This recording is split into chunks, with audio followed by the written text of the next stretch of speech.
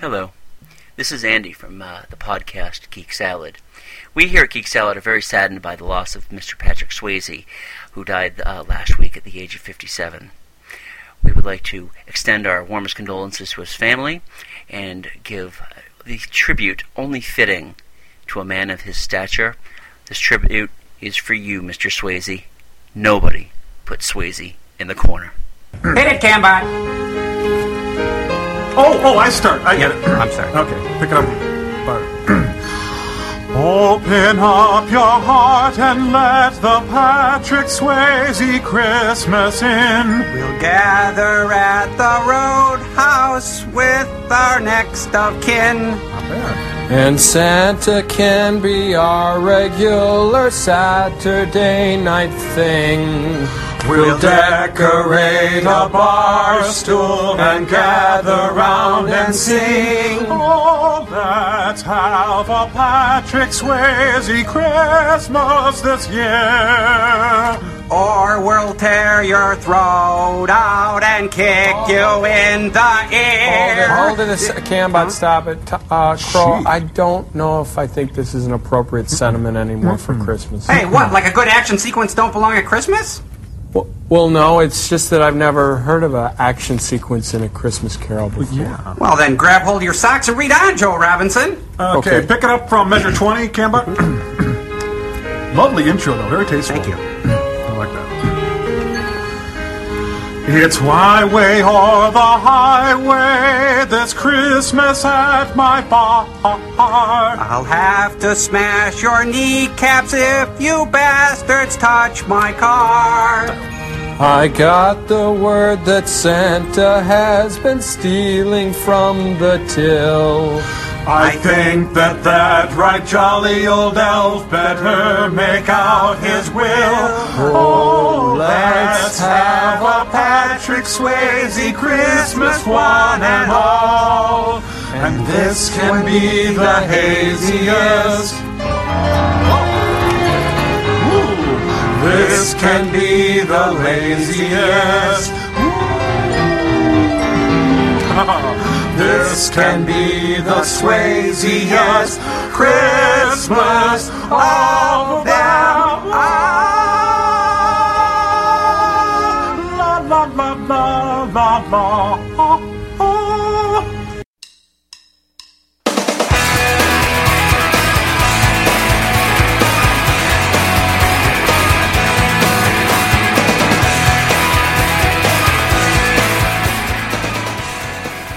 Hey, welcome to Geek Salad, episode 17. You require more Vespine gas. It's the only podcast on the internet right now that dares to ask the question, you picked E-Honda?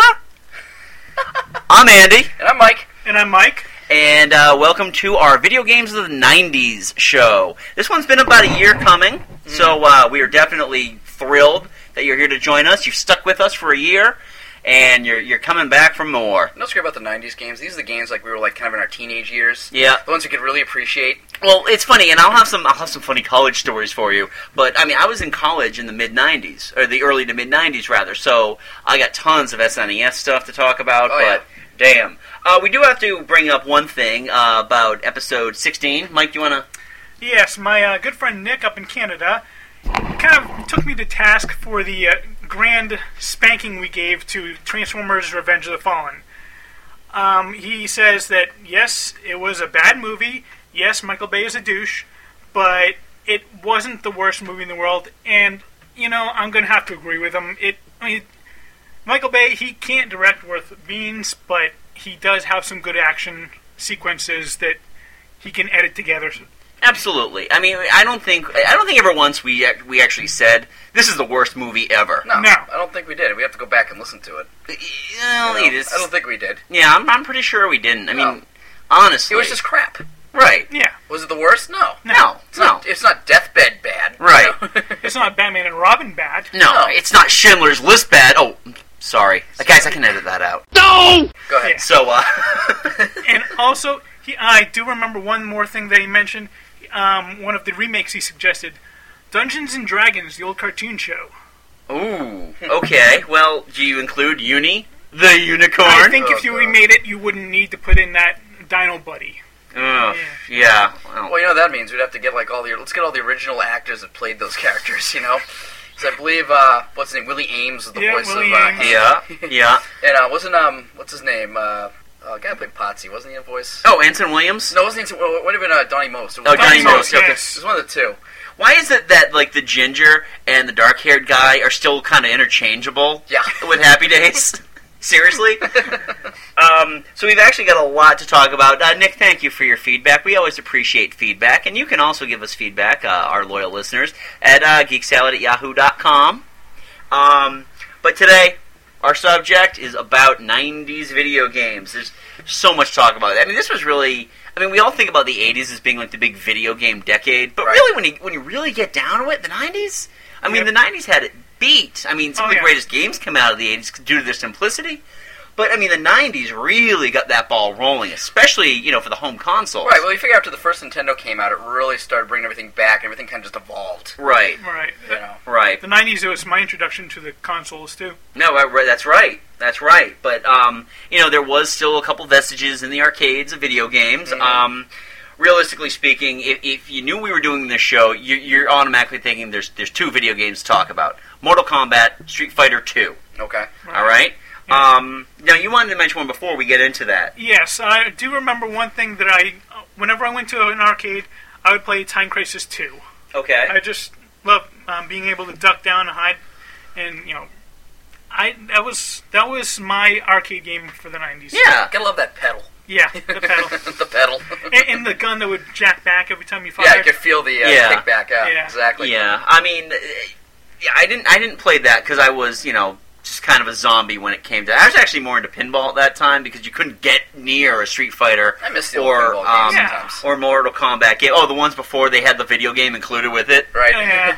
Actually, do you remember that pinball machine they had for Mary Shelley's Frankenstein? Yeah. When we were at Michael's college town near Fort Franklin Pierce College. What town in New Hampshire is that? Rindge, New Hampshire. Basically, you blink, you miss it. Right. We were at a pizza joint having dinner before we were doing this thing, and they had a pinball machine of Mary Shelley's Frankenstein, and there was like this little LCD video insert that was put in there showing you a couple scenes from the movie. Now, keep in mind, I'm here, I'm just choking down some pizza, and this really badly rendered version of De Niro's Frankenstein rips out a badly rendered heart from a badly rendered version of Helena Bonham Carter in the video game. Oh, God. What does that have to do with the pinball? I don't know. But, I mean, realistically speaking, it was all... at first, it was all Street Fighter. Right. Yep. And then it became all Mortal Kombat. Right. What do you guys like better? Street Fighter. Yeah, I'm going to go with Street Fighter. You know what? I'm inclined to say Street Fighter as well, only because it was more... I think it was a more pure fighting game. Yeah. Although, I preferred Mortal Kombat 2 over Mortal Kombat 1. Okay. Mortal Kombat 1 was just... they hadn't quite grasped the concept of human integration yet. Okay. Yeah. Everybody looked really, really bad. Right. Then 2 was better. Yeah. Then even like 3 was okay. Then Ultimate 3 was better because then all of a sudden you brought a lot of characters back. When they started adding more characters, a little more depth to it, that's what made the games good. And I think that's what made even like the Street Fighter games, because first you only had like, you know, maybe 8 guys to pick from, and 3 of them were like bosses, but then like the Super Street Fighter, the Turbo Street Fighter, you know, then they added in like 3 extra guys, and they added 4 more people at the end. You know, when you had like Thunderhawk and Cammy and little Bruce Lee guy, Feng Long, whatever his name was, and you know, they just kept adding little characters, but still they were fun to play. Yeah, right. You know? Right, and I mean, the thing is also is that when we talk Street Fighter, we just simply say Street Fighter, and we really mean Street Fighter 2. Right. And you've played Street Fighter 1, right? I have played Street Fighter 1. It was awful. Kind of sucks. The control was horrible. I never played it. Oh, bad. Bad. Yep. So, I mean, that's really all we got to talk about arcade games. Wasn't a whole lot out there. Most of the stuff that I think we were still playing was, like, vestiges of the 80s. Right. Like Bad Dudes and Burnout and, Then like RoboCop, actually, they had one for. Oh yeah, RoboCop. Like Data East actually had a lot of games that were really kind of doing. I remember there was actually a Moonwalker arcade game. Oh god, there was a Moonwalker arcade game. I remember that one. Oh dear. When you hear those little kids, you know, and like, so I'm not trying to diss the man after he died, but when you hear little kids going, "I have a present for you, Michael."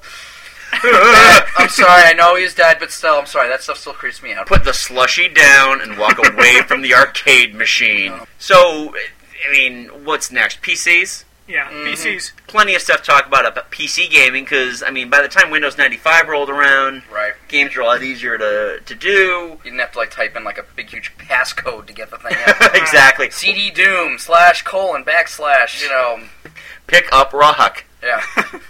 Oh, yeah. Kill princess. Fuck elf. Zork. What are some of your favorites? Mike, why'd you start? Well, I'm actually going to venture back into the late 80s for a moment, and pick up on Sierra's Quest games, like Space Quest, King's Quest, Quest for Glory. Those are great. Leisure Suit Larry. I remember playing Space Quest 2 on my Apple IIc computer. Oh, God! Oh. And actually, we had the hardest time getting that one because the first, it was like a 5-disc floppy disk, 5.5 inch. Oh, and the first disc was faulty, so we had to mail it back to Sierra. Oh, so God. we had this game, and it was like a month before we could actually play it. Back when things were slow. Yeah. Oh my God! Actually, going back to the issue, do you remember when they used to put the Commodore games on a cassette? Oh, Yep. yes. And the hour and a half long load time it took to play a 5-minute game. You know the funny thing is now you can actually get that on the Wii.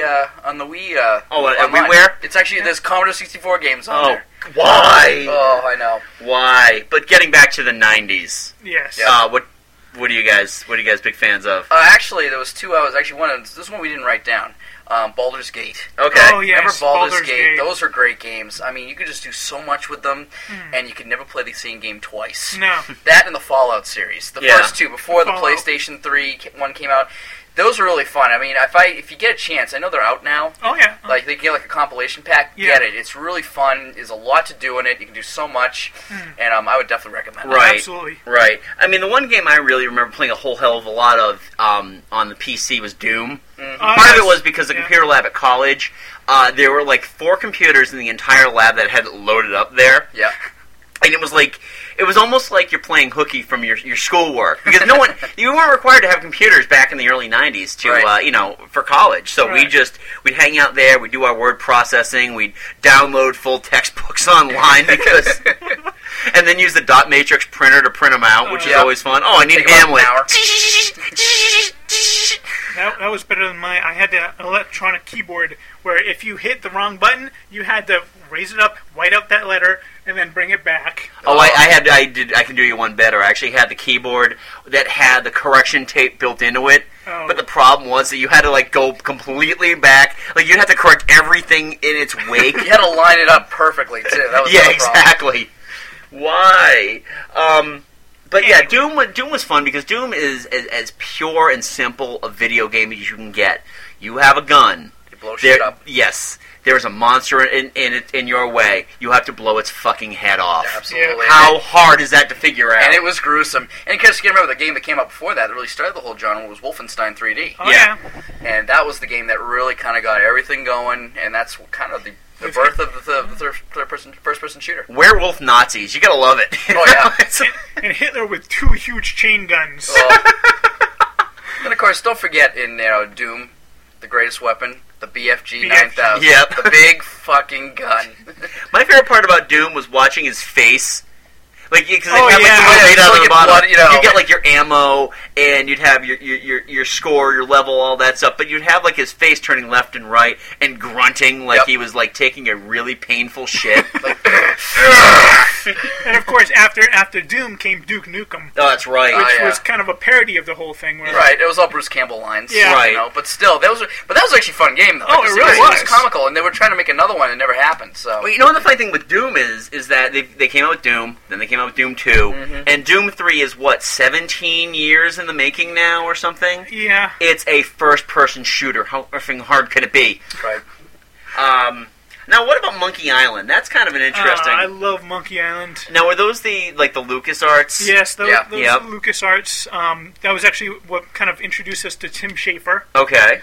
Who later on brought us Psychonauts in the upcoming Brutal Legend. But it was simple. I mean, you had Guybrush Threepwood, the greatest video game name ever. Hi, my name's Guybrush Threepwood, and I want to be a pirate. He just came to Melee Island, and he wants to be a pirate. But his only special skill is he can hold his breath for 10 minutes. Oh, God. And so he just goes around this island trying to solve these puzzles to make the pirate leaders happy. But as soon as he does that, this ghost pirate invades the island and kidnaps the mayor. The governor. Yeah. Who those two have kind of fallen in love. So then he's got to go off to Monkey Island. TM. it was always a TM there. It's Monkey Island TM. It was always trademarked? Yeah, always. Right. Well, of course, you have to do that. Oh, yeah, these days you do. There were some other ones, like maybe little full-motion video games back in those days. Yeah. And they had, like, the Phantasmagoria and Gabriel Knight series. Yeah. Where you basically create, had a guy and the dialogue was just horrible. Oh, it really was. But yeah, it was just kind of comical and funny at the same time. But all those PC full-motion video games were nothing more than just, Sleepover Massacre 5. Yep. Nothing but, stabbing, blonde, stabbing, scream. It's amazing, too, because isn't the rule that you only die if you have sex? And there's nothing but girls there. Yep. Yeah. Oh, the possibilities. Now, what about Ultima? Are you guys big Ultima fans? I never really played it, but I know that was a huge... That was one of the huge one. That was kind of like one of the first games to really introduce the massive online game. Yeah. That's kind of where World of Warcraft kind of came from. Right. All the other ones, and EverQuest and all those others. So that was actually a game to kind of start that genre. Uh-huh. I never got into it, but it was huge at the time. Well, my favorite thing about some of the PC games were the TIE Fighter games. Mm-hmm. Oh, because yeah. it's those were fun. It blends one thing I was awful at, which is flight simulators. Yeah. And something I love, which is Star Wars. Exactly. So they were actually some of the best games. Those games got a lot of awards. They were fantastic. For the time. Yeah, it's easy. It's a very straightforward thing. You sit in the cockpit, you shoot at your enemy. Right. That's why the Star Wars Battlefront games are so great now. Yeah. Because it's mainly a whole lot of just shooting. Yep. And then there was a Star Wars, what was it, Rebel Fighter 2? Rebel Alliance, I think. Yeah. And which they were okay, but the TIE Fighter and X-Wing Fighter were best. That one kind of switched so that some of the stages would be your character. Yeah. Those had some funny moments too, where I remember this one time you could shoot out of the stanchion underneath some stormtroopers. Yep. And one of them actually held up a sign like Wile E. Coyote before he fell.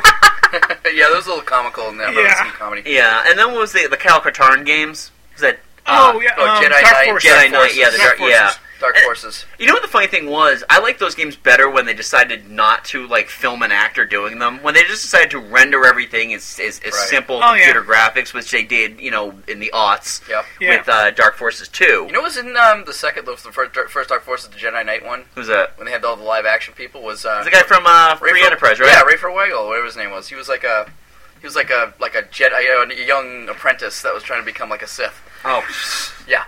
There's just a name that is just lost to the ages, because they'll never get that sequel made. I know, it's too bad, because I think it would have been good. Moving on to what everybody really is familiar with. We got one more. Oh, sorry. For the 90s, StarCraft. Okay. Yes. StarCraft. And Warcraft. And the Warcraft, right. The StarCraft, Warcraft, Blizzard games were great. Forgot to mention those. And I remember StarCraft was my favorite out of the two. I just love the game, love playing it. I can't wait for the second one to come out. I'm dying for it because it just had a great storyline. You must construct additional pylons. Again, that's what now? 13 years in the making? Or? Yeah, pretty much. Wow. That's Blizzard. Well, they were going to make one based on a character, and they canceled it. Really? Yeah, it was a game. It was a while ago. StarCraft Ghost. Yeah. That looked like it was going to be good, and then they got rid of it. Huh. Yeah. Oh well. You probably find these all online somewhere. Just these terrible working versions. Right. But yeah, it's when we think of the 90s rather. I'm sorry. When we think of the 90s, what we really think about consoles. Yes. Right. Realistically speaking. You know what the beauty of the 90s was? Is that the advent of the 90s, and realistically it's 89, but it came out realistically in the 90s, the Game Boy. Yep. Taking the console and bringing it out with you. Right. That old gold screen. Oh my god. And of course, remember after a few months you get the lines on it. Yep. Yeah. And now, I had the original Game Boy. Did either you guys? Yeah, I did, Yep. Have you actually compared that to a Game Boy now, like the Game Boy DS, or even just the standard? It's half the size. Game Boy Advance. It's amazing. I remember how small that thing used to be back in 1990. Right. Yeah. And then I compare it now. It's like, oh my, what? Well, What? Look at a DS now. Yeah. I mean, I can fit that thing in my pocket. Yeah, absolutely. Yeah. But it's amazing how freaking huge that thing was. Right.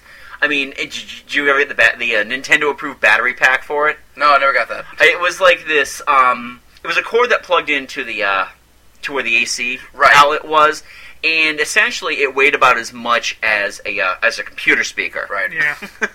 And you had to lug both of them around. Right. But it had the same life as a battery, standard battery pack, which was 5 hours. Yeah, about 5 hours from 4 AA's. Right. Oh, 8 batteries like crazy. Oh yeah, so as soon as you play after an hour, you had to replace them. Yeah, and that's what was nice about that battery pack. Right. But it was so cool to have that out. Remember all the other accessories they came out with later on, like the screen to make the thing bigger? Oh yeah, the screen magnifier. The speaker attachments. Oh yes. You know, it was just, there were all the things. So a bunch of stuff to weigh you down when you really want to take it with I remember that after a while. I feel like I get carpal tunnel on your arms, you know? Well, it was funny because that Game Boy kept me sane when I used to take the train down to North Carolina to go to college.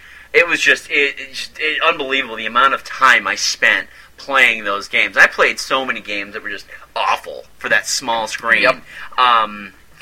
Mario World. Yep. The original Mario World. There's a Final Fantasy game that came out for it that was just dreadful.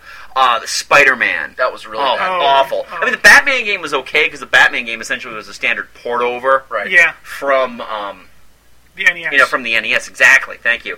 But the games that I think work better on the handheld than they did on the on just the regular NES were Tetris. Yep. Let's play some Tetris, motherfucker.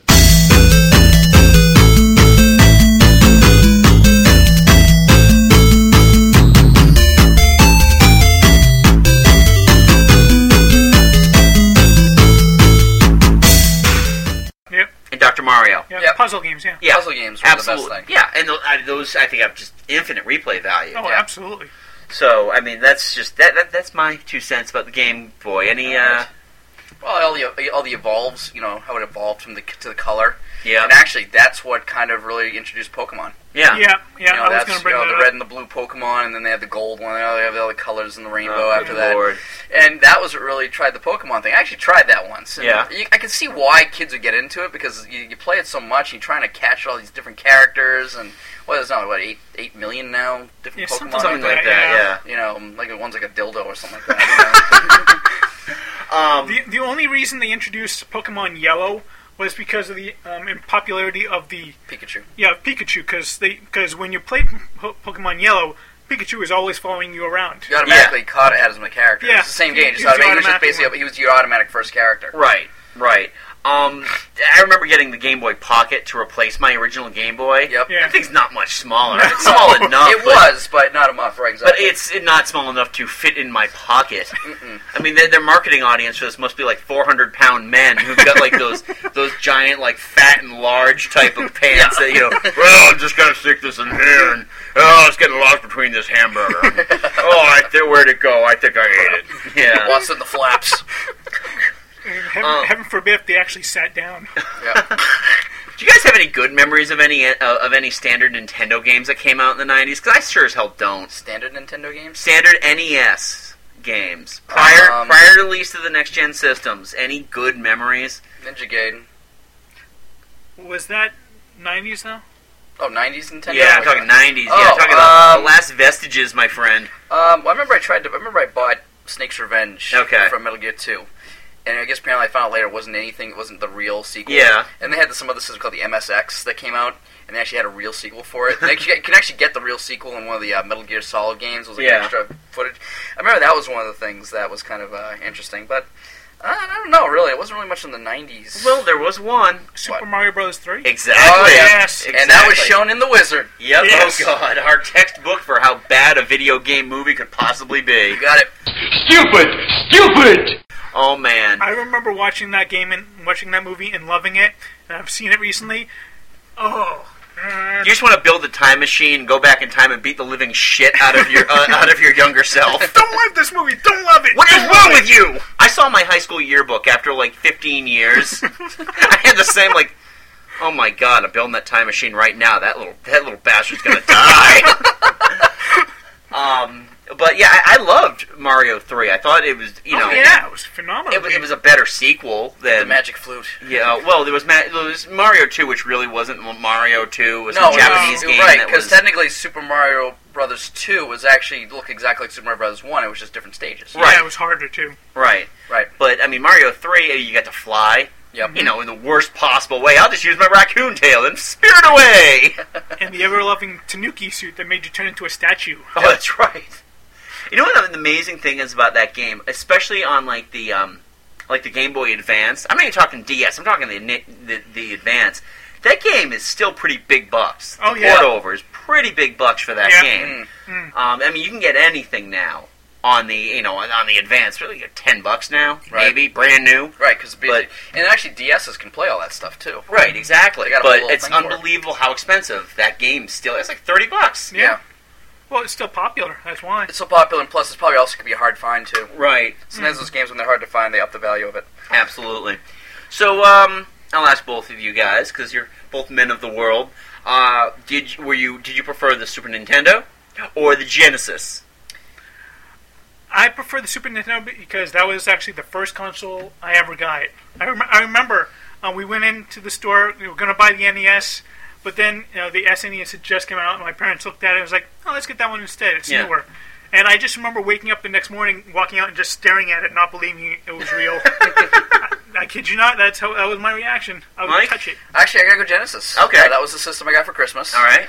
Remember, I got a few games. It was Altered Beast. Yep. Came with it. They came with it. Back when they made pack games and with Super Ghouls and Ghosts. Oh God, that was Ghouls and Ghosts. Impossible. Was Ghouls and Ghosts the one where you got essentially that Gimli-looking character who gets knocked down into his boxer shorts? Yes. Okay. But you were lucky because at one point you actually had a gold armor that could do more. Okay. Weapons, but that was a fun one. There was a couple other games. Mystic Defender was another one I got with it. But later on down the road, there's still other great games. Like one of my favorite games, I used to rent it all the time, was Mutant League Football. Yep. You had all the mutant characters, and like the coach would like go blah blah blah blah blah blah. That's how they were talking to you, and it was just great because you could like bribe the ref. Yeah. The quarterback could throw dynamite at the the defense. And if you killed enough of them, the game would be suspended because half the characters are dead in the other team. It was hysterical. And then was Mutant League Hockey. I mean, those are great games. I wish they could remake those. Yeah. Damn you, EA. Damn you, man. I love man, but damn it, come on, open it up. Yeah. And for Super Nintendo, any fond memories? Probably some of my most fond memories were Link to the Past. Okay. Legend of Zelda. Awesome game. Awesome, I love Link to the Past. That was a great game. That was, honestly, I think that was the best. That was kind of like the best one ever. I think it's the best. It's the best top-down game. Yeah. Because I think that the newer Zeldas are there's a lot more depth, and it's almost apples and oranges comparing them. Right. Yeah. Just because they're not the same games. I guess kind of. What I mean is comparing the top-down ones. Yeah. I think that one is the jewel. Absolutely. Well, after the disaster that was Legend of Zelda 2. Let's have a side-scrolling game. And just think, Link got lucky in that one. Oh, he did? Yeah. Come on in. Ernie's back. What is this, Golgo 13? Stroke the ears. That'd be kind of funny though. You had like one, the life bar was red and the magic bar was white. Yeah. It'd be kind of funny if the magic bar had gone up too. Yeah. Yeah, I'm getting gross now. Well, I loved about. Both games. First of all, addressed an issue that I had been struggling with since the Nintendo. Mm-hmm. They're all top loaders. Yeah. They're not that frickin' front loader. Yep. That you push the game down and then you got to push it back up, blow it out because we all know that human saliva and air works on cleaning out delicate silicon. I remember they came out with like Nintendo Cleaner. Yeah. You put it in, push it down, you pull it in and out like this. Oh yeah. You just pull it in, out, in, just out. Tap. Yeah. Yep. Well, it's funny in college because I brought my Nintendo with me, and my roommate. I swear to God, I think he had a blood vendetta against that thing. Every game, it's just like, if he could get it to play, because half the time he's like, you son of a bitch, get down there, God damn it! And then as soon as he get the game on, it's like he just look at whatever character he's playing, he's like, you'll get yours! The funny thing is, too, then they remade the Nintendo. Oh, yeah. To be the top loader. But I think the downfall was they kind of half-assed it. I think it didn't have any audio-video cables. No. Oh, was it or there was something else? Was it the box? The slide box? It was like something weird that they didn't have some of the things, so it was kind of interesting. Well, do you remember that? The original slide box is like you had to attach it to the antenna screws on the back of your TV, and slide up the TV. And it would slowly go to snow, Yeah. But my favorite SNES memory has almost nothing to do with the games themselves. Mm-hmm. Because one of the guys I was buddies with in college, they had the SNES. They only had one game, Street Fighter, which we would play incessantly. Yeah. I think the story goes that they had switched out the audio cables to work them through the TV, so they could at least listen to a football game or a basketball game while they were playing. Because it's like, we can listen to the game and catch up on the score, but I'm going to beat your ass in Street Fighter. And we just got back from lunch, pop on the SNES, pick our characters and all that, and turn up the volume on the TV, and it was porn. The Gingerlin Classic Miami Spice. Nice. And it's like, you know what? This actually works well, we're pounding on Chun-Li with, Blanca. Put that super kick that Chun-Li does during, like, the orgasms. Yeah, exactly. Isn't it fun, when she actually hit anybody, though, didn't it always sound like you suck? Yeah. You suck! You suck! You know the funny thing, too, is you get Vega, because you remember, handsome fighters never lose battles. That was his line. I was always Blanca, because I always liked the big furry green guys. R.E. Pro Wrestling for the NES. I was always Amazon, so... I always played as Ken. Ken? Yeah. I was a Ryu man, I'll admit it. Well, the only difference between the two that I could find out was the throw. Ryu was just down and over the foot. Yep. Ken would grab them, roll, and then throw. Right. And I guess eventually later on it was Ken's uppercut was better, and then Ryu's fireballs were better. Oh, okay. That's how they did it later. Yeah. Our favorite college game back then was the old NBA Jam series. Oh God. We used to play those, and we got the tournament edition where you could do like the full court shot. Yeah. You're like, oh ma, he's on fire! Boom shakalaka! Oh, those are great. I loved. We'd be blasting that game, and of course we'd have to turn it down during quiet hours. Yeah. Oh, those are fun. Those are fun times. Oh, good Lord. That was one of the first games you could ever shatter the back. Yep. Yes, you shattered the backboard at that point. Yeah. You know what games I always hated, and it didn't really evolve that well for the next gen systems? Baseball. Yeah, I freaking hate the baseball games that they came out with, because everything was like, okay, gotta run, I see the shadow, and that was nowhere near where the ball was going. Hockey and football were probably the two best genres. Oh, hockey, yeah. And soccer. Yeah. Well, soccer is nothing more swingers? than hockey. Oh, yeah. Am I gonna hit Wayne Gretzky here? Oh, yeah. Hey, look at him. He's like bleeding like a little bitch, Mikey. Look at that. Any other favorite games that you got? Any notes on any games? Nothing to think of. I got one for you. I got one, too. All right, Mike, go ahead. Chrono Trigger. Okay. In my opinion, the best RPG to come out for any of the early consoles. All right. I mean, because I think it was one of the first RPGs to ever have multiple endings. It had like 12. Oh, nice. Yeah. Depending on what you did. So did. then you just kind of forced you into one direction then? Right, no, you could like, there was one time where there was one part where the main character dies. Mm-hmm. You can either try and find some way to bring him back, or you can go on to fight the end guy, and then, So, yeah. Actually, I remember my favorite RPG game at the time was Phantasy Star 2. Okay. Oh, yeah. For the Sega Genesis. And I remember that was a great game. Oh, yeah. And I remember you had this one character who was just like getting souped up really fast. And you find out she's a clone of another one, and they end up killing her off. And it changed the whole storyline. Right. Which is actually kind of cool. The storyline of the game was actually really good. I remember that was a good one. Yeah. My favorite game that came out of that era was Yoshi's Island. Oh, yeah. Which is just, it's an SNES game, but you wouldn't be able to tell because the graphics on it are, I mean, this is keep in mind, this is prior to Donkey Kong Country, which really was, I think, the advent of what you could redo your graphics when you can re-polygon your graphics to make it look better on an older generation system. We're going to get into that in a second, though. Yeah. But Yoshi's Island has got some of the most intricate backdrops. Yep. It looks like a cartoon. Yeah. And it's amazing, too, because you think, Yoshi? Really? Yeah. It's Yoshi and Baby Mario. Yeah. Right. And it's great. It's a fun game. It's like any Mario game. It's all side-scrolling with ups and downs and all that fun stuff. But Yoshi is a very fun character to play. Mm-hmm. I love when you eat the villains and then shat them out as eggs. And everything is based on whether or not you can keep Mario on your back. Yeah. And Yoshi's a badass. Yeah. He looks cute, but damn, he's got that appetite, man.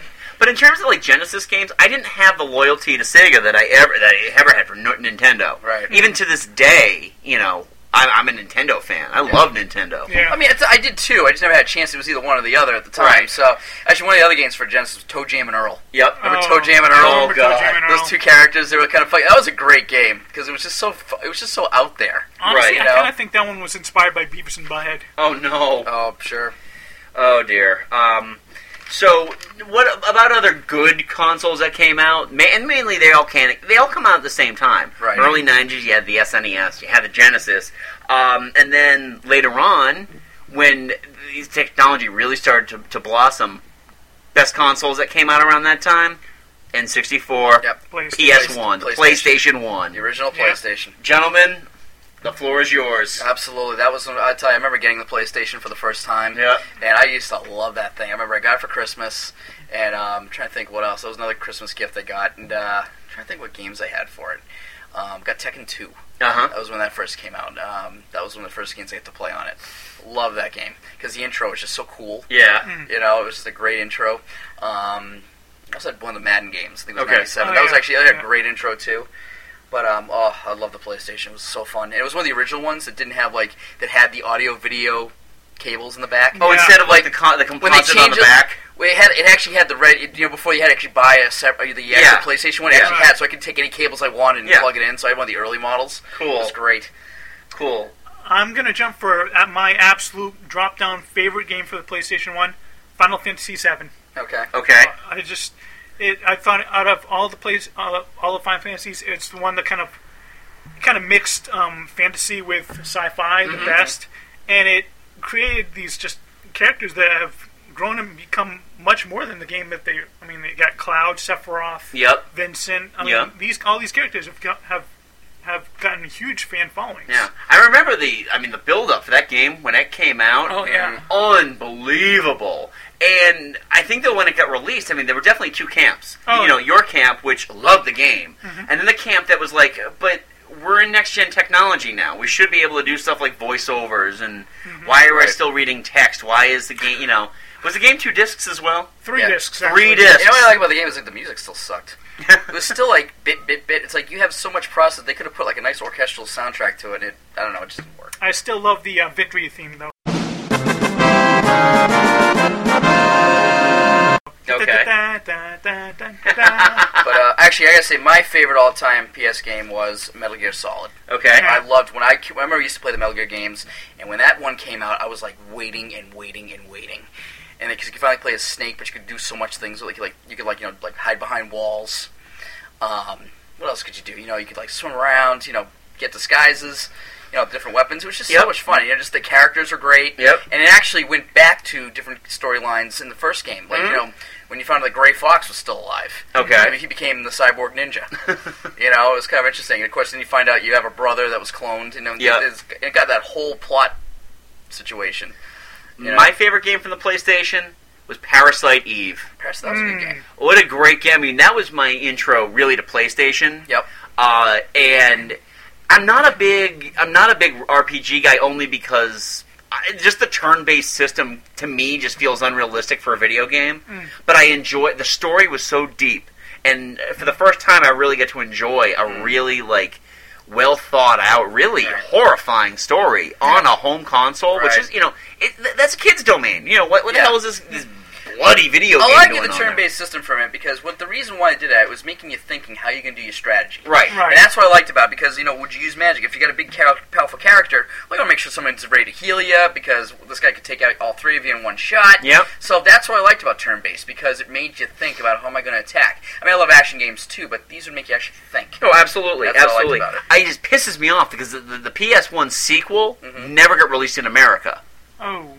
Oh yeah, that's right. But it's just so. The game itself is so. Ugh. Yeah. I have words to describe it. It's and that kind of took off from the first Resident Evil game. Yeah. Kind of the same idea. But you use RPG elements to kind of make up for it. And I remember the first Resident Evil game that came out. You had the actually live action people. Oh yeah. It's funny. It's funny if you go on IMDb.com to look that up. Those guys apparently that's not their real name. They have all these fake actor names.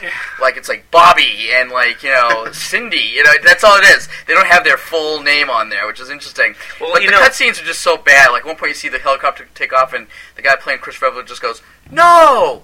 don't go! And just the voice acting was hideous. I have such a love-hate relationship with Resident Evil because I think that story-wise, awesome game. Graphics-wise, awesome game. Play value-wise, awesome game. I fucking suck at Resident Evil. That's why the first time I popped it into my PlayStation, I think you loaned me like Resident Evil 2. Yep. I'm like, okay, ready to go kick some ass. And within 3 seconds, I wasn't able to point my gun properly and got eaten by zombies. Yep. Really? I remember the second one. When the second one came out, that was great because you actually had a chance to play as 2 characters. Yeah. Right. But the funny thing was, it was done in a way where you played. Say if you played as Leon, okay, it was Leon and Claire. Yep. You could play as Leon, and then you go back and play it again as Claire because you're playing Claire. Like, what was she doing while you were playing as Leon? You get the idea? And then you could vice versa. Then play Claire, then play Leon. And it's like the whole game kind of put together. That was I thought it was brilliant. Well, couldn't you play as 2 players in the first one as well? You played as Jill and you played as... Right. Who else? Right, Chris Redfield. That's right. Right, and they just changed the storylines in each one. Yeah. And it had multiple different endings, like if you saved Barry or if you didn't or whatever. But what I liked about the second was they kind of expanded on that. Right, yeah. Where you could play as Leon first, and you go back and play as Claire. It's like, okay, when you played as Leon first, now you're going to play as Claire. What was she doing during this time? And you see how the plot kind of, and it was done brilliantly. Right. Oh, yeah. That game used to scare the living shit out of me. I remember when I was playing, I remember Bill came over to watch, because Bill was a huge Resident Evil fan, and we were playing the second one near the end, and all of a sudden this thing called the liquor would come down, and it just falls out of the ceiling. We all jumped. I had never jumped so hard in my life in a game like that. Yeah, I changed my shorts after that. Do you remember though when the licensing for Resident Evil switched from Sony to Nintendo, and Bill shat himself because he didn't own a GameCube? And it's like, I can't play this game. And for when they finally got the licensing back for Sony, the games had already been out for a year. Right. But we were getting these constant reminders, hey, Resident Evil's coming out, Resident Evil's coming out, Resident Evil's coming out. Like, shut up, I don't care, I played it already. I sold my 3DO to get a GameCube. I sold my first 3DO to get a GameCube. I put that money toward it, I got rid of everything. Actually, it paid for, at the time, it was still worth something. Yeah. So it actually paid for half of it. Nice. It was great. Nice. But N64, you guys got any favorites, or... Star Fox. Okay. 64, that was a good one. When everything had basically insert title here, 64. Yep. Star Fox 64, GoldenEye 64, Mario 64.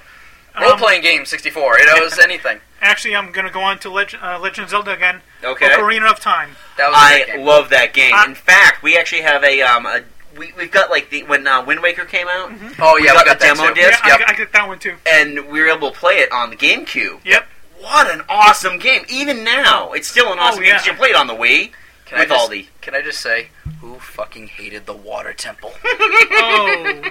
I hated that goddamn temple. Oh god, it was. And people still say that was one of the worst areas in a game ever. Yeah, absolutely. Because it was just you were just lost. You didn't know where you were going.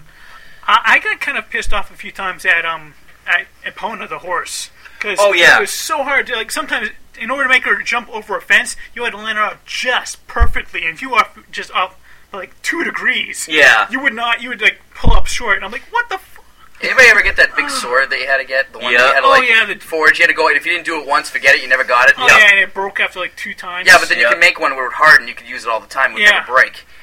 Well, those Mike, things just pissed on you. If you ever wanted to get revenge on Epona, you played just the very beginning of Majora's Mask, which sucks. The game is it's unplayable. Yeah. But at the very beginning, Epona is essentially slaughtered while Link watches.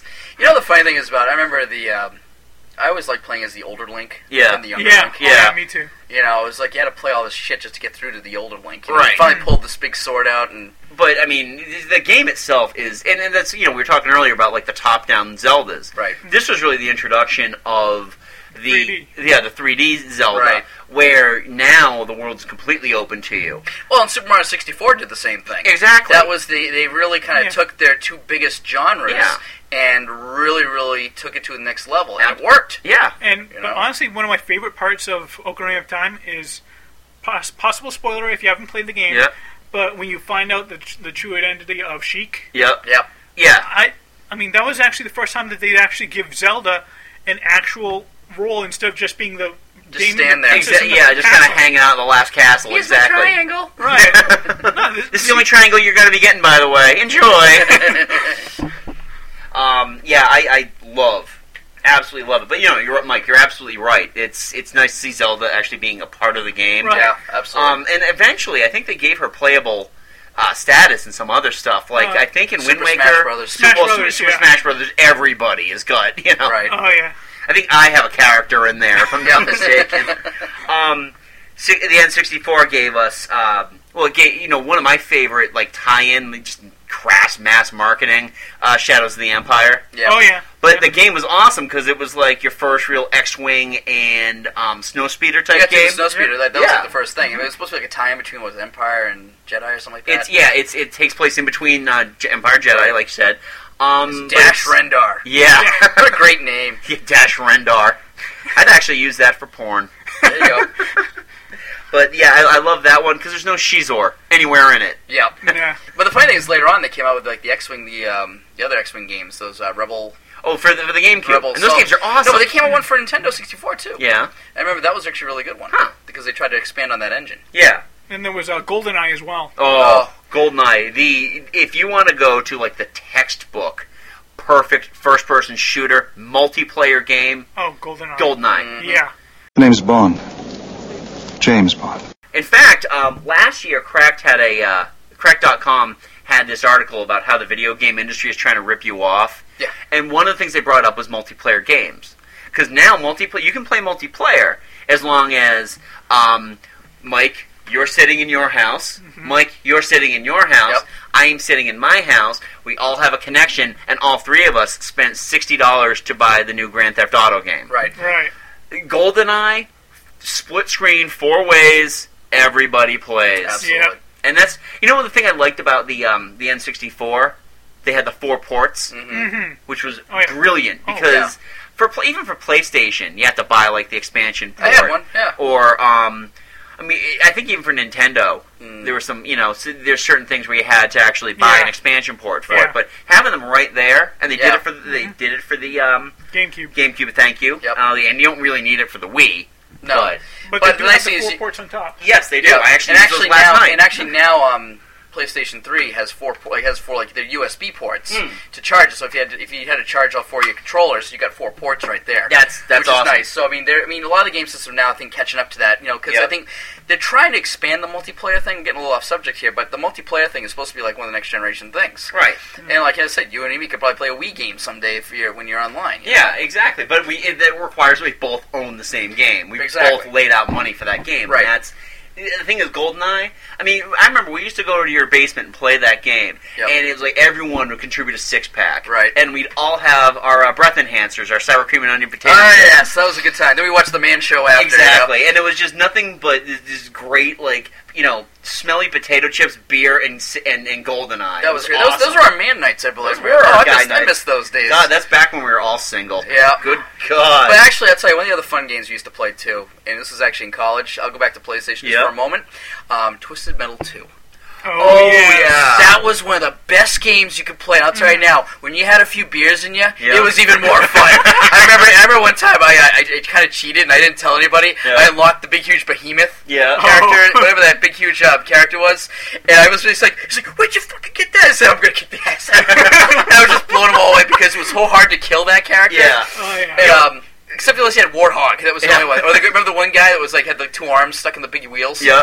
But I remember those games were fun. My favorite part about the PlayStation was because you had the memory cards, you didn't need cheats anymore. All you needed to do was know somebody who got further in the game than you did, copy that file, and you were good to go. That's what sucked about when you rented Genesis games or Nintendo games. Like if I went to the video store and rented a game and started playing and getting into it, I had to return it. Yeah. If I went back a week later, that game could have been erased. Yeah. And all that work you did in that game was gone. At least when you play a PlayStation game, you just put it on your disc, save it, and then you could go back and get it again a few weeks later. And speaking of renting games, and this is, Mike and I actually met when I worked at a video store and used to come in and rent the video games. Yep, we'll adopt a video. Yes, God.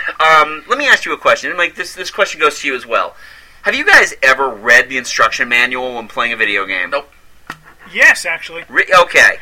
I didn't really read it so much as learning how to play the game as much as wanting to find out, like, read the backstory and find out. Right. Yeah. All right. I would go back if I had no idea what I was doing. I got totally lost. Then I go back and try to look up what I had to do. Yeah. The only reason why I asked that is because when I worked at Adoptive Video, around the time you were coming in to rent video games, I would have parents bitch and fucking moan that there was no instruction manual in the game. How are the kids supposed to learn? Oh, I don't know. Play around with the game like normal people. Well, a lot of times, games basically had options where you could find out what controls were what, or revamp them. Yeah. Right. So, but that's just a side note. Right. One game we didn't really touch on with there are two games actually with PlayStation we didn't touch on. Okay. Crash Bandicoot. Yep. I've got nothing to say about it.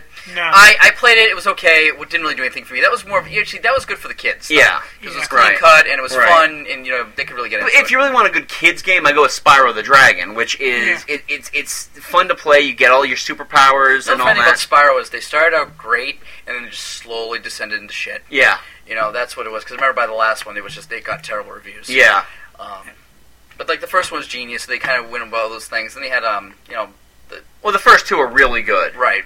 And in fact, up to about 2 years ago, Autumn was still loaning those games out to people with the PlayStation 2. Yeah. Because the PlayStation 2 games all sucked horribly. Yeah. But the PlayStation 1 games are all great.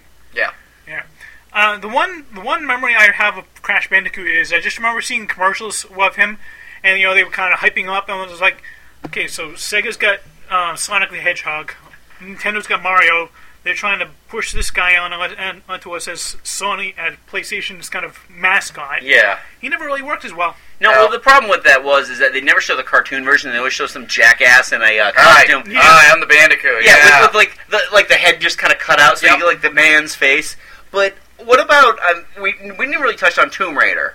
Right. I mean, the real thing I walk away from when I think about PlayStation 1, Tomb Raider, and Tomb Raider 2, unrealistically enormous boobs for an adventurer. Absolutely. How do you climb a mountain with those things? You can't. But it really, honestly, it was one of the first kind of 3D adventure games. Oh yeah, right. So I remember the first one was hard as hell. Oh yeah, I remember in college I was playing it, and all my roommates we'd all sit down and watch. We'd all take turns playing it. Yeah. And at one point, some of our buddies would come over. One time we had a night where we had 12 of us just watching the damn game and just taking turns switching off on it. And I remember there was this one part we were stuck on there for like 2 hours. I remember we stayed up till 3 o'clock in the morning, and we actually finished the damn game. Yeah. And we were like, and of course we're like tired, a few beers in us, and I remember my buddy, he's up like, how when you get up and get to it, the controller goes like over your head, and he's like, I'm gonna do it, and it was start moving the controller like it means something. And the best part was, we actually had, as soon as we beat the game, security came knocking on the door saying, you guys gotta keep it down. It was a Saturday night, but still, it was like really late. Oh, it was fun. But after all that work, really, you deserve a striptease. Oh, that's God. really I know. all I you wanted need. to see some digital boobies. Yeah.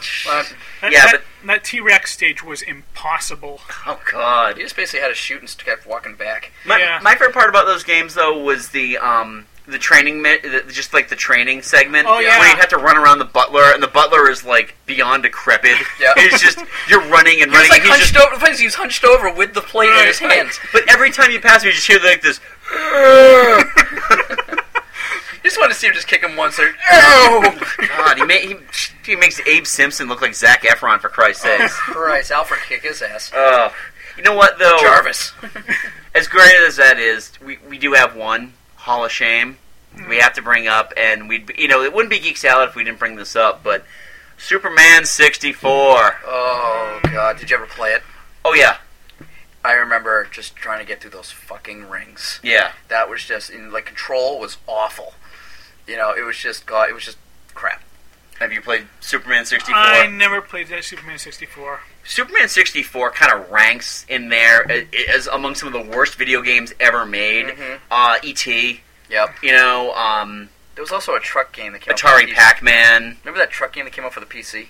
Well, there's Big Mother Truckers, which is awful. No, but this is another one. It was this one game came out like it says like your winner. Okay. And like the lights were like way off from the thing. You could like remember I don't know if I showed the video of it. Like one point you'd stop, try to turn around, all of a sudden the screen starts spinning like really, really crazy. That was actually Big Mother Truckers. No, we saw a review on GameStop for that. It was not Big Mother Truckers. I'm telling you right now, it was another game. It was some game that it was like Big Rigs or something like that. But the thing with Superman 64 is, I mean, we've made no secret that there is really with very, very few exceptions, no such thing as a good video game based on a comic book property. Right. This is this right there is proof. That is proof in the pudding right there. So far, there's only been 2 games that I've seen that have been decent: Batman Arkham Asylum. Yep. And Spider-Man 2 actually wasn't too bad. Yeah, because that was the open GTA. Right. I'll say Spider-Man Web of Shadows is actually really good. Is too. it? I heard that was really good. Yeah. But even with these generation games, like the original Batman, wasn't bad for a side scroller. No.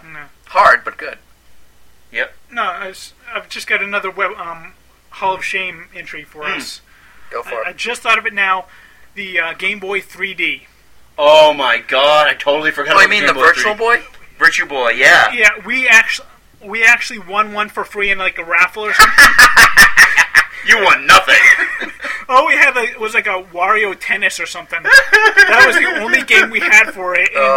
I couldn't play it for too long without getting a headache. Oh my God, that was the biggest issue with it. Yeah, that was the thing is like that. That's probably Nintendo's biggest failure. Yeah. Well, the funny thing was too. I guess they had pumped so much money into that thing, and between all the seizures and all the kids going blind and everything like that, I got to the point where when they do like the electronics exhibitions, the guy who created it. It's his mark of shame. It's his shame ribbon. Yep. Had to actually stand there and like try to talk it up. With his head down, just going, this is the guy who invented the original Game Boy, and he did this. And it would have been great if it was like if it had like the graphics of like the Game Boy Color or the Game Boy Advance. If you could actually put that thing on and done that. I remember the Angry Video Game Nerd tried to do it. He said he couldn't even videotape it right because he had no ports or anything. Right, exactly. It's a bad idea. I mean, virtual reality games. That was supposed to be one of the big things. And that was the big property in the '90s. Were these virtual reality games that just never took off, right? And thank God they didn't, because those are just things we should not, as mere mortals, be meddling in. Yep. But nice little transition, because now we can talk about the bad stuff. Yes. Oh God, consoles. The creme de la crap. Oh Jesus. Let's get started with the forerunner of the '80s. Atari. Yes. They realistically speaking, when you think of Atari, you think they've had one good system, the 2600. Yep. The Atari Lynx came out around the time the Game Boy came out. Yep. And you guys don't have much experience with. I never played it, but I remember seeing it was. I guess apparently the screen was just so bad. It was hard to actually see the graphics on it. Yeah, it was. I actually, when I got my Game Boy, kid I went to school with got the Lynx, and he and I would have like this Hatfield-McCoy type war over which was better. I liked mine because mine didn't suck. His was quote-unquote better because it was color. It did have color graphics. You could toggle between left and right hands, which I'm left-handed, and I've never had an issue playing standard issue video game controllers. Yeah. Ever. I mean, the Atari is one thing, but, the NES... Every freaking 15-button thing that they've come out with now, I can play all that with, Ease, as a normal human being, you know, despite my deficiency as being left-handed. But the thing was the batteries. We talked about like the 4 AA batteries for the Game Boy. 5 hours. Oh God, I can't believe how awful this is. Try like 4D batteries on on the Lynx. Yeah, it was huge. That lasted maybe 2 hours. Have you ever bought D batteries recently? Huge. They're huge and they're expensive. And they weigh a ton. Yeah.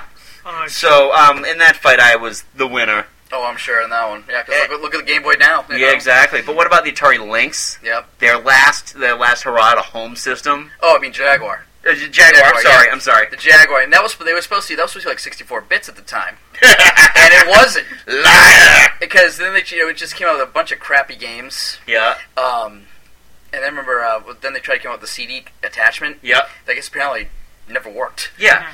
There was so many problems. I know what's his name, that angry Nintendo nerd, video game nerd, bought like 3 of them. None of them worked because he was going to try to show us games on it. You got this red screen of like death. Well, it's interesting because, and when we get further into the 90s, there's so many CD consoles that kind of came and went because they all suck.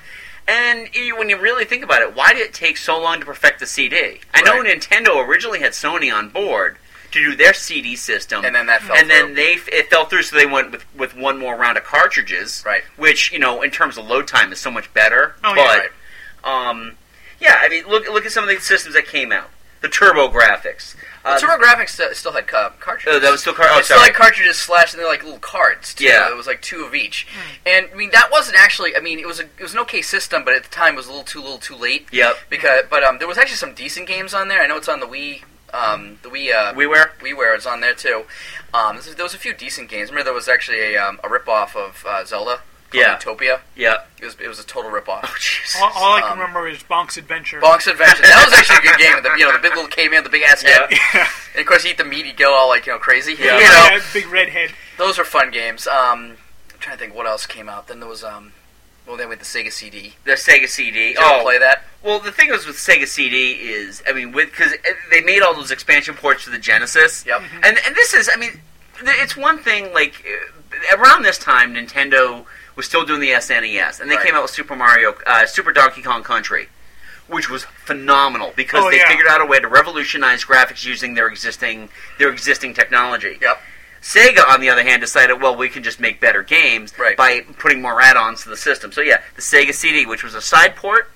Actually, you could put the first original one. You could put connected on top. Yeah. And then the other one was kind of like a side one when they remade the Sega Genesis. Yep. And I remember the games were just horrible. It was there might have been 1 or 2 good ones, but I remember it was half the screen. Right. These little itty bitty screens. But they had nothing to do. They had nothing to do with better graphics or better processing power or anything like that. They were simply a lot of same them full motion videos. Right. Which they never had at the time, so it was kind of a big thing. But the games just didn't play well. Right. What about the 32X? That was another attachment. Yep. That actually had the mushroom that had its own little plug. I remember you had so many plugs coming out of the back of the damn thing. Yeah. You couldn't fit them all on a strip. Yeah.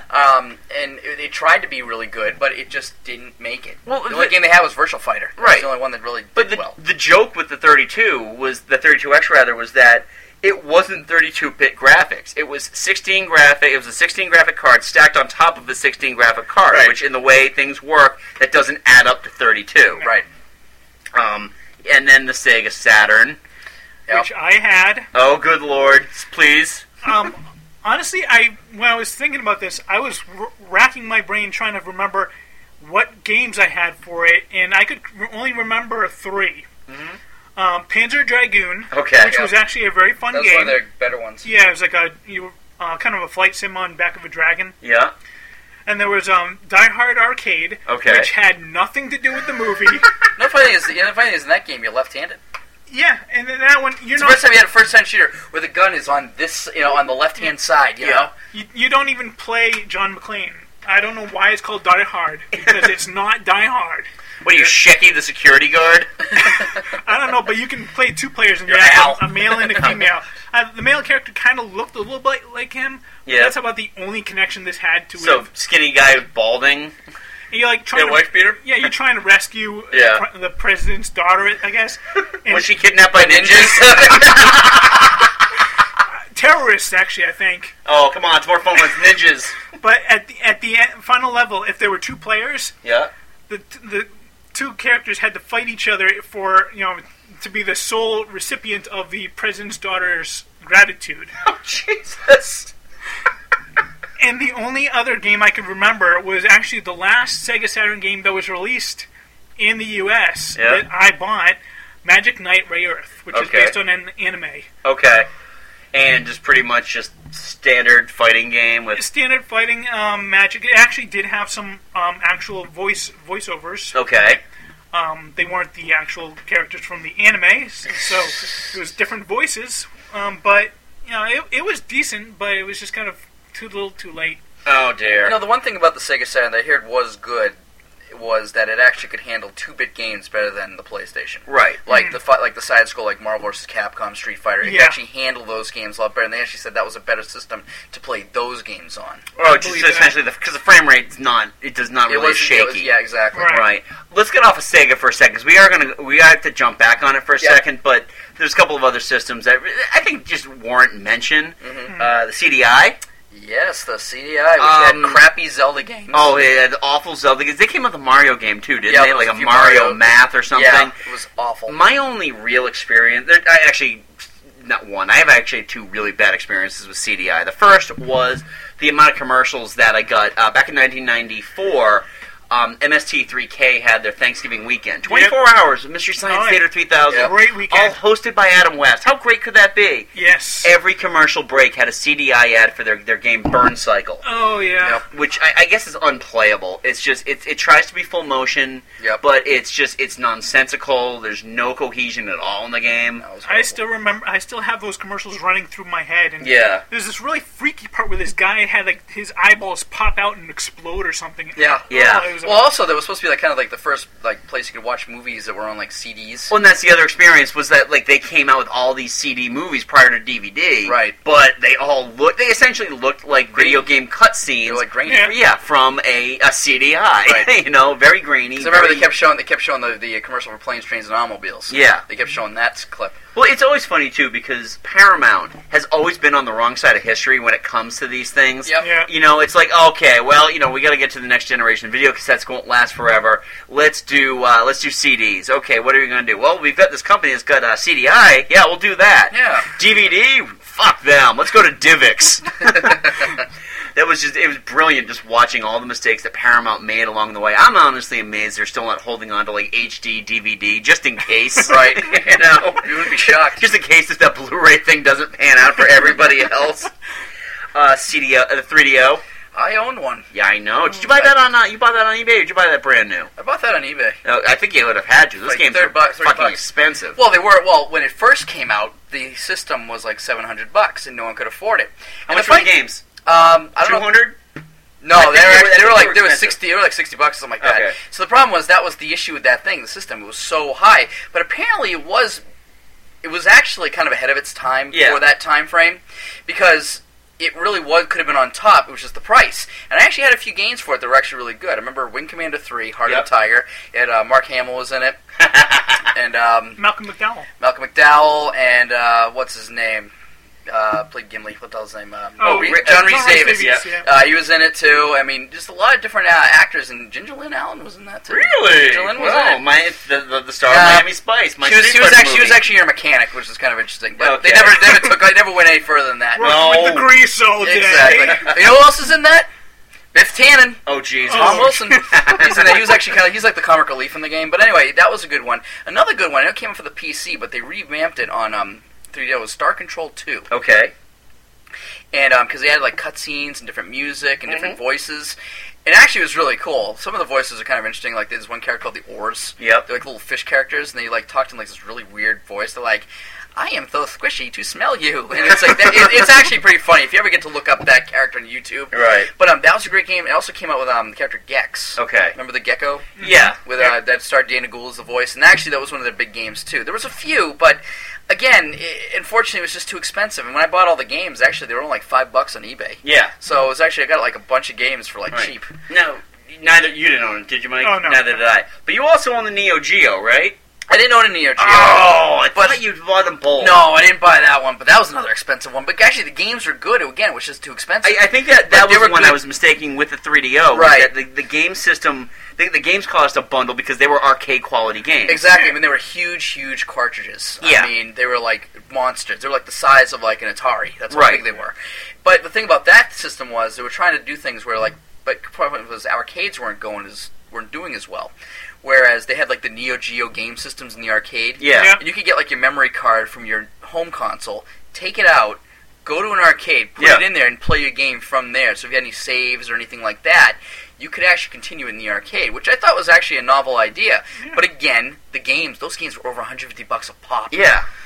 Those were expensive. Right, exactly. And if you're going to be buying them, you better be staying at home playing them. And now you go on, like, what was it, that not GameFly, but that other game thing that they had on, that online gaming thing you could play. Yeah. And they actually had them on there. They're actually some very good games. Yeah. It was just too bad it was too expensive. You could pretty much go to any pizza joint in America, and they probably still have one of them. Yeah, like Cappuccinos have them all over the place. That and the Golden Tee Golf. You know? those are arcade bar, games. Honestly, the only game I can remember from Neo Geo is, I think that one started the Metal Slug series. Oh, it did. Okay. And I believe it also started the Fatal Fury games too. Oh yeah, that's right. Art of Fighting, all those games. Those were probably their two big names. Right. Because SNK used to do a lot of stuff with them. Yeah. We got to jump back to Sega to kind of close out this segment. And this is to no disrespect who loved the system, because I know, Mike, you own that system, and you owned it as well. Both of Mike's owned the system. I did not, because I was poor. I think I just bought my PlayStation around the time you guys were buying your Dreamcasts. The Sega Dreamcast. Yeah. A good system. I just think that it came out at the worst possible time. Right. The problem was they were so screwed from some of the past failures that it just didn't go anywhere. But the sad thing is it had some great games. Oh, it really I remember Marvel vs. Capcom 2 was probably one of the best fighting games ever. Yeah. Honestly, you had like 50-something characters you could choose from, and it was just great. Me and my brother could play Power Stone. Another fighting game, but it was actually a 3D fighting game. Yep. You could play that for hours and hours on end. The characters were kind of comical, cartoonish, but they were fun. And the stages were fully interactive. You could like run, grab a pole, swing around, and smack the guy. Nice, yeah. I mean, I liked it because it wasn't exactly a full next generation step from like the PlayStation or the N64. Well, actually, it was above those. No, it definitely was above it. But if what happened was PlayStation 2 and Xbox came out, and that killed it. Right, exactly. Yeah. But whereas like PlayStation is a 1.0 generation system, and PlayStation 2 is a 2.0 generation system, the Dreamcast really is a 1.5. Yeah, right. It was better, right, but not better than the stuff that was coming out, and people knew was coming out. Right. Soul Calibur 2 was actually really Soul Calibur. The first Soul Calibur was a great game for the Dreamcast. That was really actually one of their best games. There was the other one, Shenmue. Did you ever play that one? Oh yeah, I have Shenmue. That was a good one. It was interesting. I think I have a game. It's kind of not the greatest fighting game, but it's called Psychic Force 2012. Oh, I remember reading about that one. Very, it's anime based, but it's the fighting arena was just a big 3D cube, and your characters were all flying around it, and it was, it was just kind of a fun little game. Not the greatest game, but it holds a special place in my heart. Yeah, there you go. I mean, the one I remember, and this is going back to Mike's basement, is Seaman. Oh, Seaman! It was like the first. It was like the first like updatable game, like updatable via the web game that you could play, and it really wasn't even like a playable game. It was like a Tamagotchi almost. Yeah, but the funny thing was, you know who narrated it? Leonard Nimoy. And the thing is, you had to keep the cage clean. You had to, kind of take care of him and feed him, or think it would die. But the thing about it was, once it evolved, you could talk to you. Yeah. And you got a microphone, for those who ever had it. You got this little microphone you attach to the thing. And I remember you came over one night. Oh, yeah. And I was showing you, I was like, this is actually pretty cool. But the best part was, like, each day he would ask you a different question about, like, your life or what you like to do. And I remember the one question was, so, what is your favorite movie? And at the time, it just came out, and we said American Pie. And this game had just, like, come out right around the same time. And Seaman's response was, oh, so you like watching young teenagers make love to pastry. And we were just shocked because it just... I didn't realize the game was so updated that it actually knew that. Exactly. I think it also helped, too. We were a little oiled up from a couple of beers as well while we were watching it. We fell on the floor on that one. Oh, my God. Oh. That was great. And, it's one of those systems that it still has its defenders today. Yep. I know you can still buy the games used. Yeah, and it's still got a following. And the system still has, you can still get a system on eBay. Right. I still have the system. I don't have the controller, but I have the system. I'm sure you can buy the controller, like, dirt cheap $20, now. I think. Yeah, I can find it. Oh, I'm sure you can find it cheaper than that somewhere. Yeah. Somewhere.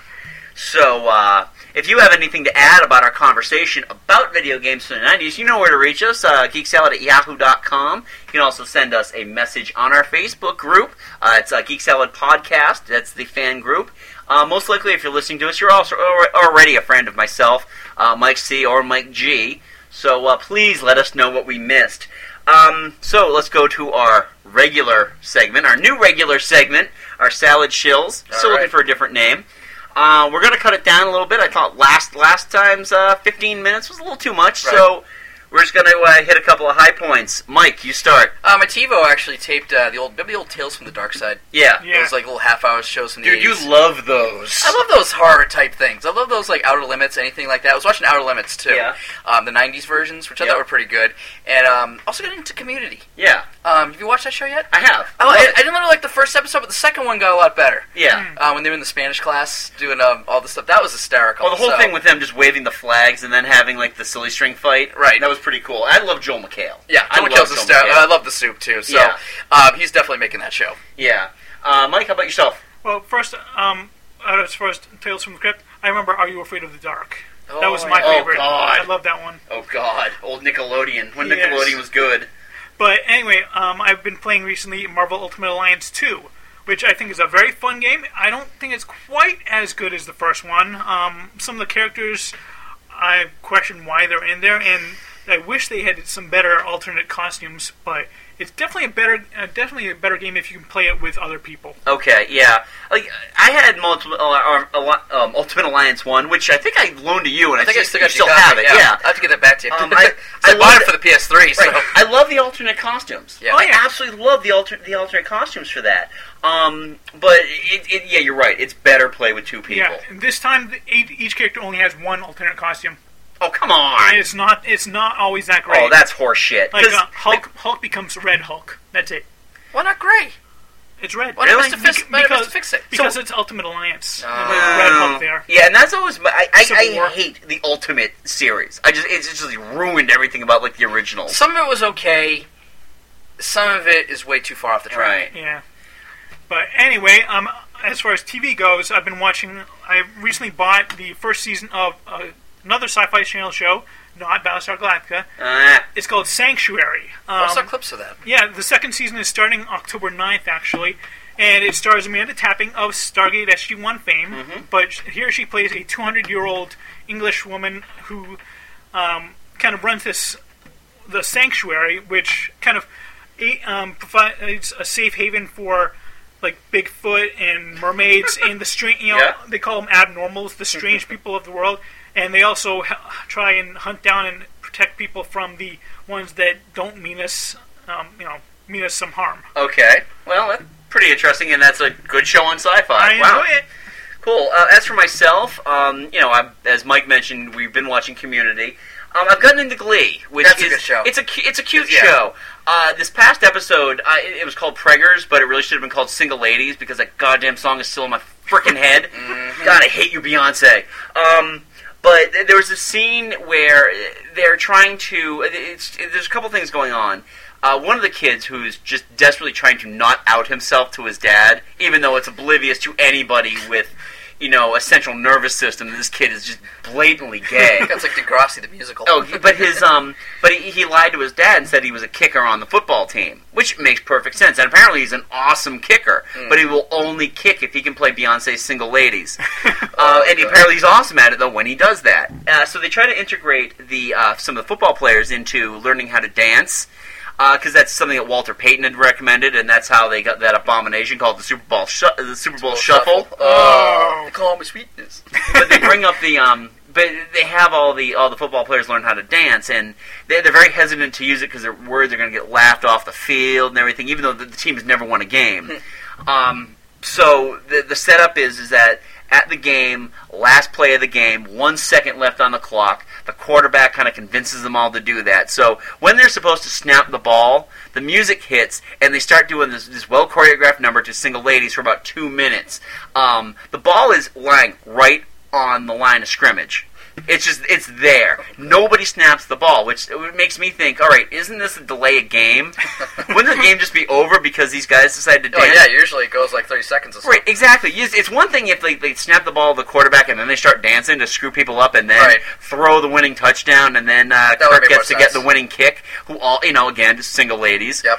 But it's funny because somebody mentioned the whole, they loved the scene when they talked about it on Facebook, and I brought that up. Nobody responded to that. Everyone's like, oh, that scene was so cute. Don't you people know anything about football? Really? I know this is a geek show, but come on. It's the basic rules of football. For books, I'm reading Glamorama. I'm deciding to do a little experiment. Back in my 20s, my favorite author was Bret Easton Ellis, who wrote American Psycho and Lesson Zero. Both awesome books. American Psycho, up until like the last 10 years, I honestly held this up as this is the best book ever. This is my favorite book. And, if you go back and read it, it's kind of shitty. But I'm reading Glamorama right now, and I'm doing it as more of an experiment than anything else. The book was written 10 years ago, and I'm just trying to see if I was right in my 20s, that Bret Easton Ellis is a great writer, or that he's a talentless hack and I wasted my 20s. What was the survey? So far, right now I'm about 150 pages in, and as far as I can tell, I wasted my 20s. Because he is... It's unbelievable how many names this guy can drop to fill pages. Oh, it's so hard to read. So please read it.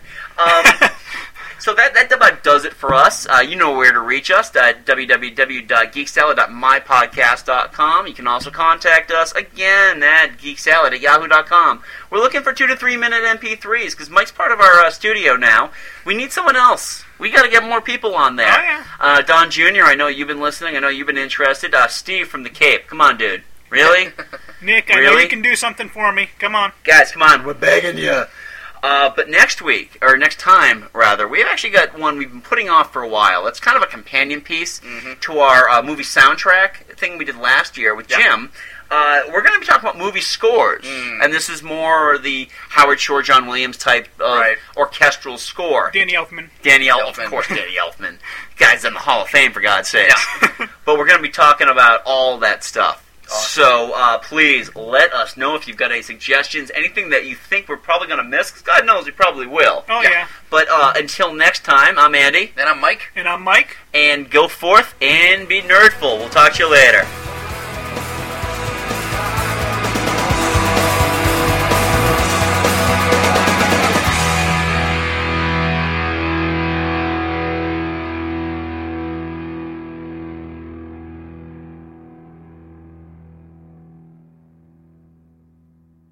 Let's go to your place. Finish your trials first. I don't want you to be preoccupied.